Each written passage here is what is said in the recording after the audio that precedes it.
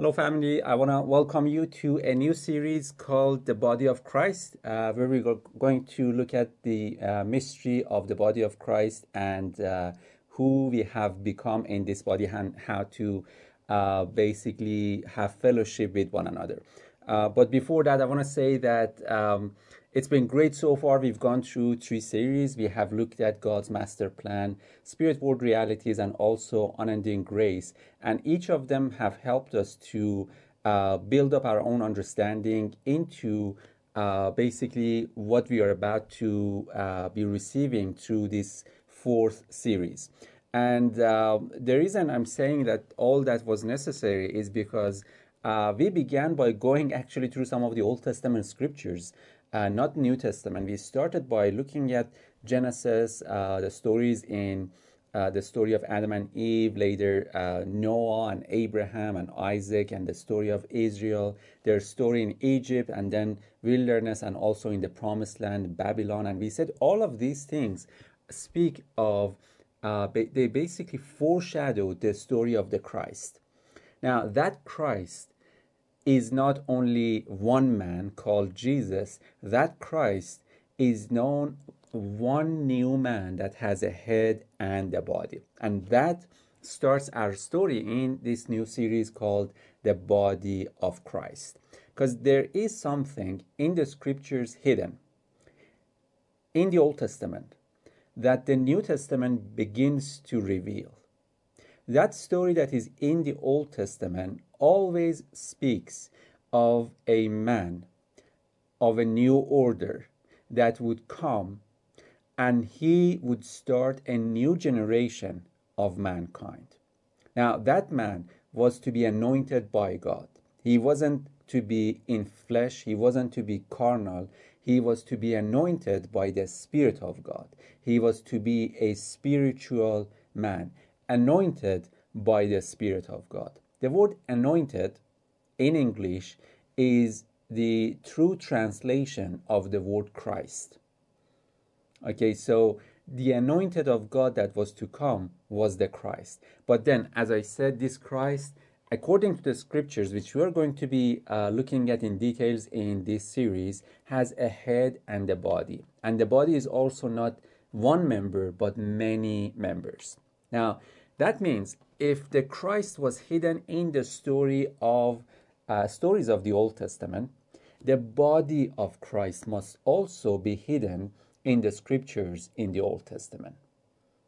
Okay, that's the first point that we should note, which is the body of Christ is a theme in the scriptures of the Old Testament. That means when you read Genesis, for example, you should be able to see the body of Christ, which is, by the way, very obvious. One of them, which is basically something that covers every one of other things, is what we read in Genesis chapter 2. I'm not going to actually open the Bible and show you this, but you can see this. Genesis chapter 2, I think verse 6, 7, 8, speaks of this, that when God creates Adam and out of Adam he brings out Eve, there is a statement made there that says, therefore, for this reason, a man shall leave his father and mother and join his wife, and the two shall become one flesh. Somebody like Paul, who knows the Old Testament scriptures, who has received the Spirit of God, begins to read that and receive a revelation, and then writes to us in his epistle to Ephesians in chapter 5 and says, this is a mystery, but it's concerning Christ and the church. So the man and the woman that God speaks of is Christ and the church. So where was this first mentioned? In Genesis chapter 2. So Genesis chapter 2, although many read and they say this is, of course, the story of Adam and Eve, the creation, and then we move on because we just want to come to the New Testament and realize, okay, now Jesus came and done, and nobody anymore goes to read those scriptures in the Old Testament. Paul says, wait a minute, we just have a new set of eyes that we can read the entirety of this book and begin to see the riches of God's knowledge concerning us in the very pages of the Old Testament. Okay, so that means now whatever was hidden that we know is literally the definition of a mystery, something that is veiled, covered, hidden.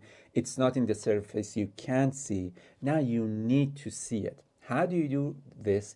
By revelation. What does that mean? God will show you something that was not shown to you before. God will make what you had not seen to be seen, what you could not understand to understand. Now, this is another theme in the Old Testament that carries on all the way to the New Testament, which is God constantly says that their man basically, although has eyes, does not see, although has ears, does not hear, although has a heart, but doesn't allow things to enter into it.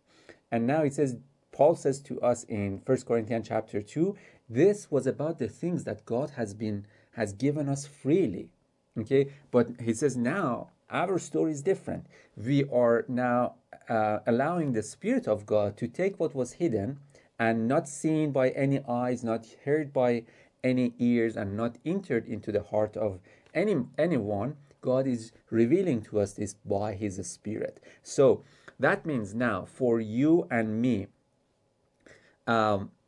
knowing that you and I are the body of a mystery called the mystery of Christ, we need the Spirit of God to reveal to us that mystery. And in the revelation of that mystery, Christ and the body of Christ is revealed, and the union between the two is experienced. Okay, so this is very important because now I'm going to take you to basically the beginning of our life in Christ. I think we were about a month and a half, 2 months. I remember reading the scriptures and also hearing sermons, and everybody would talk about Jesus Christ. And I asked one of our friends, one of our Christian friends, what is Christ? And she said, let me just open the dictionary. So she opened the dictionary and showed me what Christ is. And still I was confused. Okay, why Jesus and why Christ? Is Christ Jesus's family name? Is this a title? What is it? So I didn't have any answer. I think it was about maybe about a year later that I was watching a sermon. Somebody was talking something about Christ, and then he got so excited that he said, you know, I'm so thankful to God for what he has taught me through Jesus and what he has shown me about Jesus and the relationship that I have with Jesus. But the day that he showed me the mystery of Christ, my life was changed. And I was like, whoa, what do you mean? So you already knew Jesus, but now you're talking about Christ? So is there any difference between the two? So obviously the man couldn't answer me because he was watching on YouTube. So the only thing that I could do was to search out the scriptures. So that was basically a time that we began to commit ourselves to study the scriptures to understand what this means. Because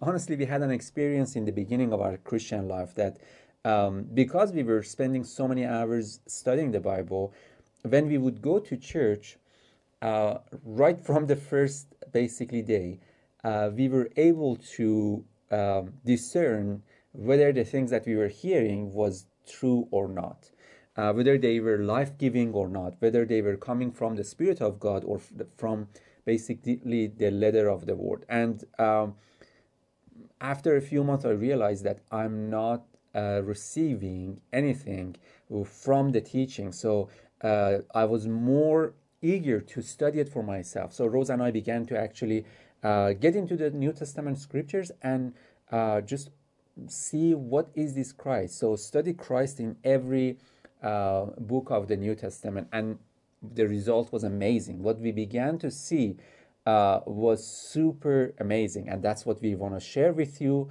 in this series. So first of all, in order to not confuse anyone, let me say that no, Jesus is the Christ. So this is not a different story, but the Christ is basically speaking of a mystery that Jesus fulfilled, and you and I also can become partakers of that mystery. So that's the shortest way that I can say that. But then we're going to look at the story of the Christ and basically what this is, what it means, and based on many scriptures from both the Old and the New, so we can basically have in every week another step toward the enlightening of our heart into this mystery. Okay, so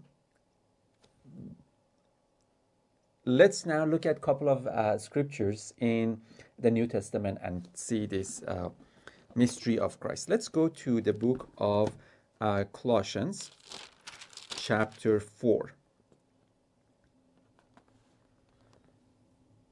verse 2. It says, continue earnestly in prayer, being vigilant in it with thanksgiving. Meanwhile, praying also for us, that God would open to us a door for the word to speak the mystery of Christ, of which I am also in chains, that I may make it manifest as I ought to speak. Let's pause here and ponder on what we just heard. Paul says, pray for me that that there would be an open door for basically the word, that we may speak the mystery of Christ. So although many would take this and say, okay, so that means go and preach to people that you must believe in Jesus, Paul is speaking of the mystery of Christ and not Jesus. Okay, now again, please understand me. I'm not saying it's a different thing, but what I'm trying to say is what we had seen in the past was a portion of this greater mystery. Paul didn't start with people in the way that in recent years we have heard the gospel. Paul was immediately speaking of the mystery of Christ with people. And that mystery of Christ, anytime you hear the word mystery of Christ, think about union.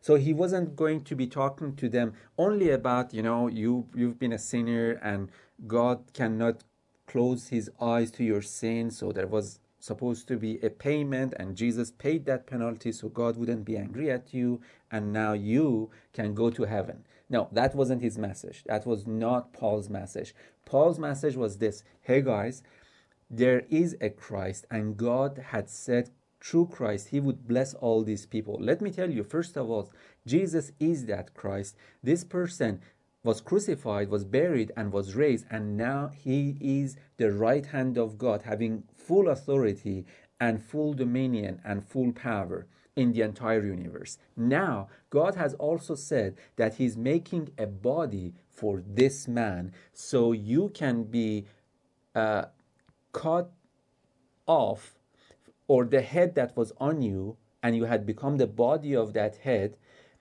can be cut off and you can be joined to another head, which is the Christ. So you can become partaker of Christ. Now, how does this gonna happen? Let me tell you about the crucifixion. Let me make him manifest before your eyes, just as he see it after that I may make it manifest as I ought to speak. Let me just clearly portray Christ as crucified. When you see that, you'll see the love of this Christ toward you. And because of that, you begin to realize, oh my goodness, who would do this to a group of people, a body of people, only their own head? Which is, let me say this, Ephesians chapter 5. Right before Paul saying that, that story about Adam and Eve, by the way, it wasn't about Adam and Eve, it was about Christ and the church, that the two would become one flesh. Right before that, he says, husbands, love your wives just as Christ loves the church, and he loves the body. So, and he says, no one has ever hated his own body, but loves it, nourishes, cherishes it. Okay, so now the love of God on the cross was manifested through the Christ of God, the anointed of God. For who? The body that he was washing. Okay, so this could become controversial, but I know I'm speaking to a group of people that have the heart of God and they can understand this. Before man would say yes to the plan of God, God was considering them in the mystery of Christ as the body of Christ. Okay, let me say this. There is, you don't become, okay, I need to be slow and basically speak of this in a way that it's understandable.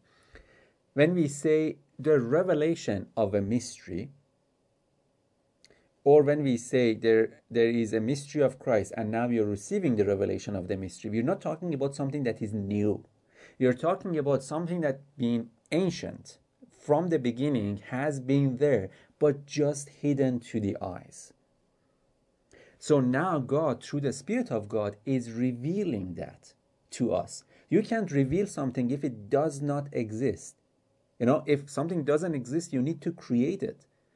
But if something is revealed, that means it already is in existence. It's just not revealed. So it says, Paul, in Colossians chapter 1, since we are in Colossians chapter 4, let's go back to Colossians chapter 1. Speaking of this mystery, in verse 26, he says, the mystery which has been hidden from ages and from generations. So two things. He says, all the time and all generations of mankind. So any age in time and any generation in that time, nobody had seen this in the past. It was a mystery to them. What is that speaking to us? That this was true about them, but there was a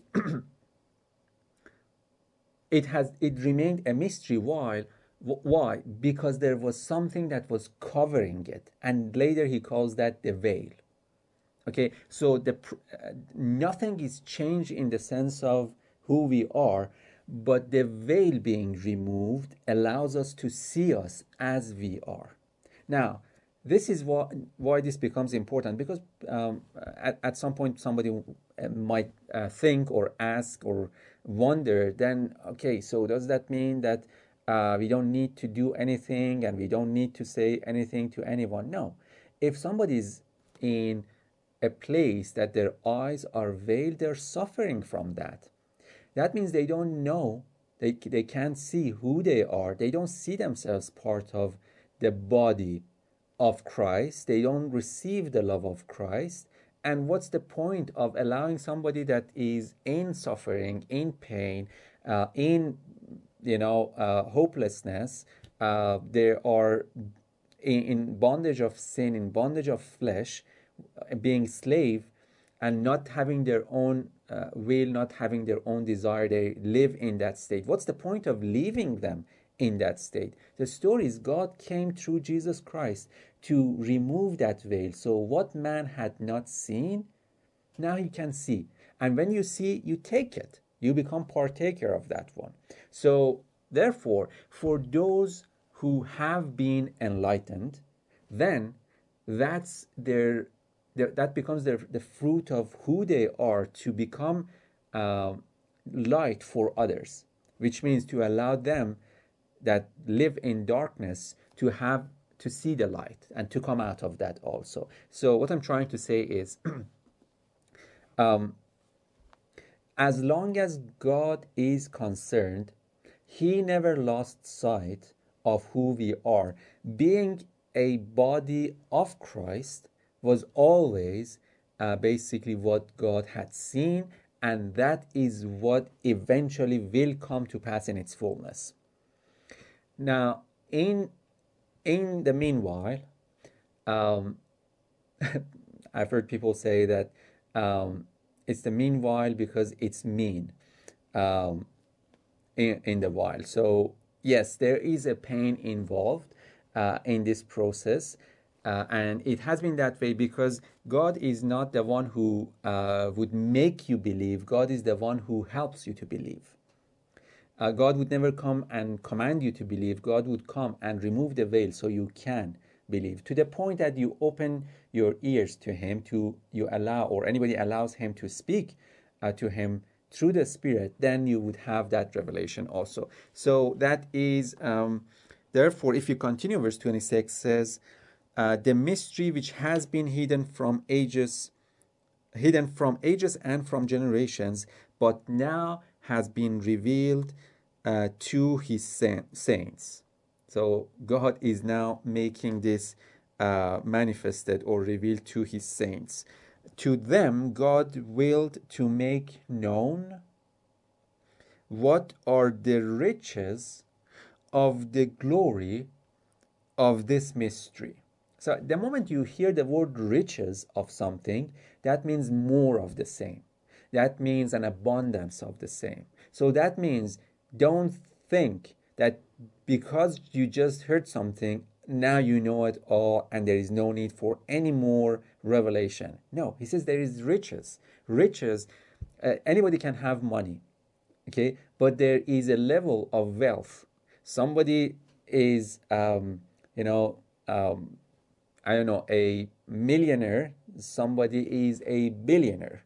So there is a difference between the two. Likewise, when we are talking about that hidden thing, that mystery of Christ, he says there is a riches of that. Basically, God is trying to say the true riches of God is the mystery of Christ. Now, he uses that term because anything that is valuable is always hidden. You don't find gold on the surface. You don't find silver. They're in the stones. They are hidden somewhere. You have to extract them. Likewise, it says the treasures of God is Christ. Who you are, basically your hidden identity is the Christ. So now you begin to have a bit of revelation, but it says move on every day toward more of this wealth, more of these riches, so you can become rich in this mystery. Okay, that term is being so misused in the scriptures because people read that and always relate that to money. No, it has nothing to do with money. The word poor and rich, they are concerning those who have a need. The poor is the one who actually sees a need toward gaining more of the mystery of Christ, and the rich is the one that is enjoying that mystery. Okay, and Jesus spoke about those who are poor in the spirit, not poor in flesh, not those who have no money. That's not what he's talking about. Or when he says the gospel is being preached to the poor, or he was sent, anointed by the Spirit to preach the gospel to the poor, he wasn't talking about, the ones that are in the street. What about the others? What about the rich people? God doesn't have any love for them? Obviously he does. So it's not about that. This is about that poorness and richness in the spirit toward this mystery that has been hidden from our eyes. So now, anyways, he says to the mystery that has been hidden from ages and from generations, but now has been revealed to his saints. To them God willed to make known what are the riches of the glory of this mystery among the Gentiles, which is Christ in you, the hope of glory. Okay, see, this already says among the Gentiles. The word Gentiles means nations and means those who were not part of the nation of God in the Old Testament. So there was a nation and then there was nations.